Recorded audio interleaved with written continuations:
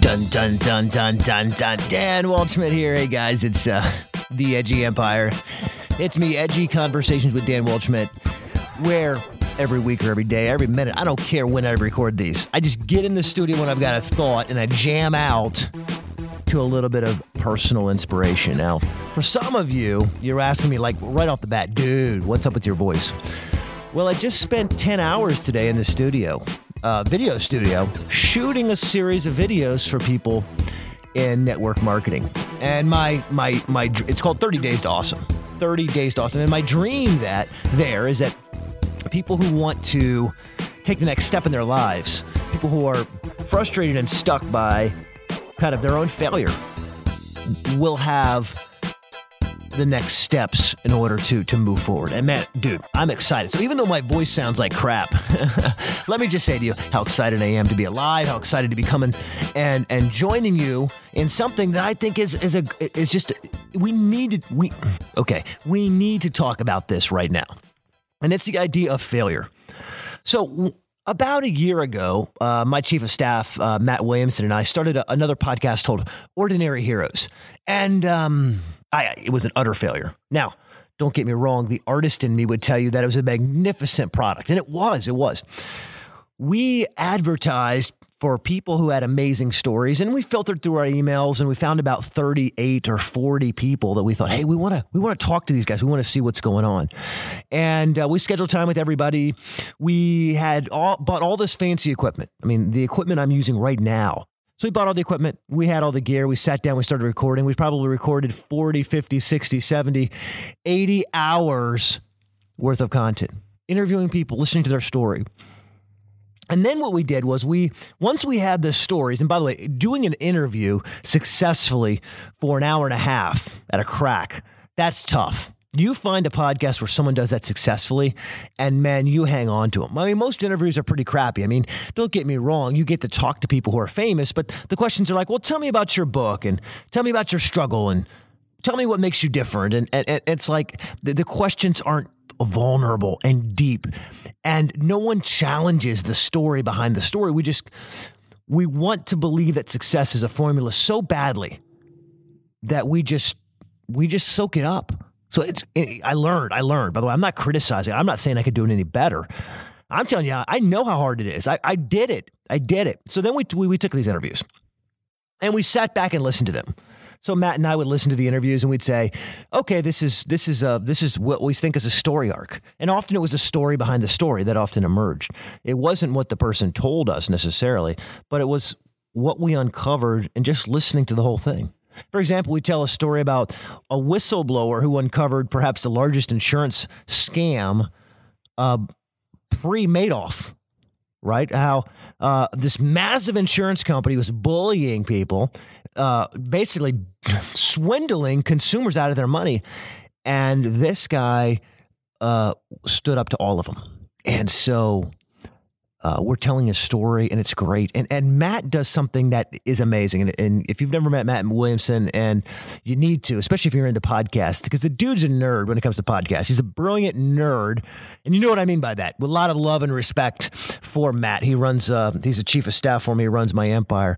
But he loves his podcast. And so he's interviewing people, especially after the first interview. He'd go back and do second interviews and third interviews. And he must have talked to this guy 3 or 4 or 5 times.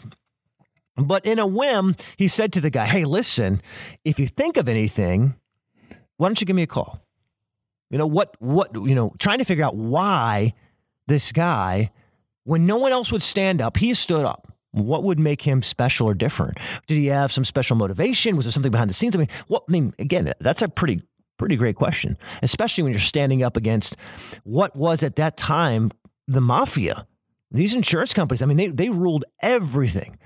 And so Matt says, hey, I get your story, but what is it really that was driving you to stand up like this? I don't get it. And so I think it's a couple of days later, I'm on the phone and Matt comes into my office and he says to me, hang up the phone. Hang up the phone, get off the phone. And I don't know if a conference call, and I like when I'm the boss, you have about one time a year when you can actually say, get off the phone. I've got something important to tell you. And I did. And I quickly got off the phone call and he said, sit down. And I think maybe I was already sitting, but he said, I've got to tell you something. He said, I got a call from the guy we just interviewed. And I said, sure. And he said, I left him with this question saying, if there's anything else you can think of about why you did this, can you reach back out? We had covered the entire story. I mean, we knew all the angles. Or did we? You know what's coming, right? So Matt gets this call from this gentleman, ring. He picks up the phone. He says, hey, I thought of something. He said, I haven't talked about this pretty much at all, but I was molested as a kid, sexually molested. And I've repressed the memory. I've kept it in the back of my mind. I've not thought about it. I've tried to forget about it. But the thought hit me the other day that the reason why I was willing to stand up was that I wanted someone to stand up for me when no one would. And so at this moment, I was the guy standing up and protecting consumers from this mafia who were molesting consumers. Oh, wow. Can you imagine being entrusted with a story like that? I mean, just the brilliance of Matt being able to build enough trust where that guy would share this with him. By the way, we if you haven't listened to that episode, go to The Ordinary Heroes and download it. I'm not pitching you on that. What I'm saying is it was a magnificent podcast. That episode was amazing. The entire thing was amazing, but it was a failure. Let me tell you what was a failure.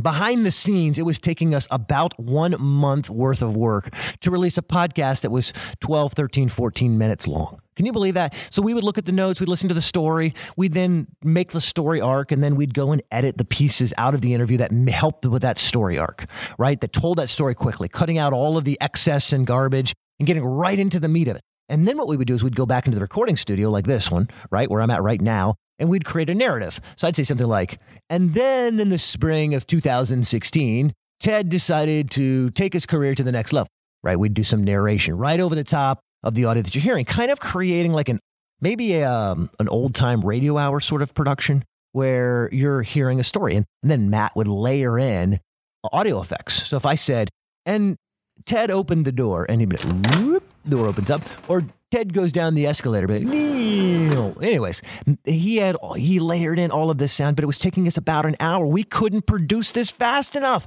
And people kept saying, Dan, you've got 8 episodes. When are more coming? And I looked at Matt and I said, we have to shut it down. We've got to shut it down. It was heartbreaking, literally heartbreaking to take this art project, right? This beautiful canvas, this tapestry, and to shut it down.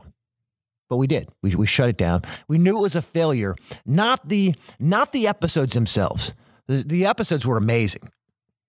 Stories about Debbie running thousands of miles after she lost her mom. Stories about John, who struggled with commitment and then went on to lose several hundred pounds. He's going for 300 pounds. Tell these stories intimately. But our process was a failure. We weren't able to share these stories in a timely fashion that would pay respect and homage, dignity, bring those stories to life. We could not do it quick enough. Our whole architecture, from how we're set up to the number of projects we're doing to our travel, it would not let us do it successfully. So we shut it all down. And I was thinking that I guess a podcast is not for me. It's just not for me. Now, if you're listening to this, you're like, well, something changed because I'm hearing you. Yeah, Sherlock, something changed. I had brunch with a friend of mine named Bill, and we're talking, and Bill's got a very successful companies around the world. He does stress management, stress mastery. And if you don't know Bill Courtwright, then just go livingrightwithbillcourtwright.com and you'll see the magic that he provides on his podcast. And we're having breakfast when he was here in town, and he said to me, you're robbing people. And I'm thinking, what? Come on, dude. You're having sausage and eggs with me. What do you mean I'm robbing people? And he said, you need to get your podcast out there. And my wife was with me, and his son was with him, and I looked at Sarah and then looked at David, his son, and looked back at Bill, and then I said, you're right. Because it was a failure, I wrote it off something that I could never come back from. I mean, I'm not being too dramatic. I just said, I'm not going to do a podcast. It's not for me. It's not my thing. It's not where I go. It's not what I do. It's not my bag. I'm going to keep writing. After all, some 30 million people read one of my articles. That must be my delivery channel. I don't need to expand. I don't need to explore. Forget being creative, because when I'm creative, it doesn't work. All these thoughts and fears and doubts and worries going through my head, and I'm just expressing them. And then I said, you know what? I'm going to release it. In 1 week, we're going to take this podcast from idea all the way out the door to production. We're not going to wait. We're not going to dilly-dally. We're not going to let it force ourselves to make something perfect and over-engineer and underthink and talk ourselves into a tizzy where we do a lot of thinking and planning and getting ready to get ready. Don't you love that? Well, I'm getting ready to get ready. I'm planning to plan. I'm starting to start, right? And basically all that means you haven't done anything yet. And so I said, enough of that. Let's go out there. Let's go out to market. And so I think this idea of failure is something we all struggle with. If something doesn't work right, we've been conditioned to say, well, excuse me, based on my experience, all the metrics are showing that this is not something I'm supposed to do. Or based on what I'm observing here, perhaps my assets can be used in a different way. And we forget, here's what we forget, a very, very powerful lesson.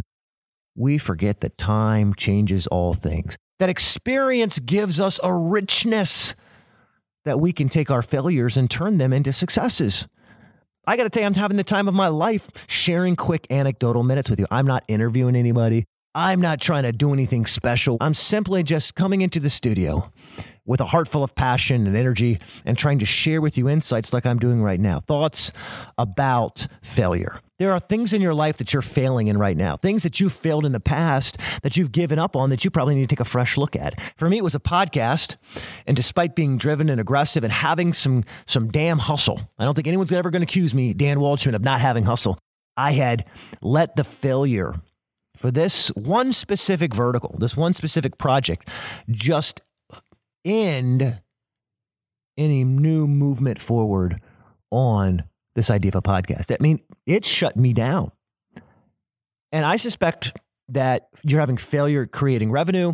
You're having failure getting people to open your emails. You might having failure with building, keeping, establishing a relationship with your wife or your kids or your community or that last election you ran for. It could be as something as, you reading a book and not being able to achieve it, or managing your budget and falling off the wagon, or struggling with some sort of addiction. And you're thinking, Dan, breakthrough isn't for me. Change isn't for me. I'm not the guy who's supposed to be creative. So let me shut all that down right now. That's crap. Because if you're alive, your whole life has been about breakthrough. You came from nothing and you became something. Isn't that amazing? You became something. And now you've had some struggles along the way. You've run into some obstacles. You've experienced this elixir of learning called failure.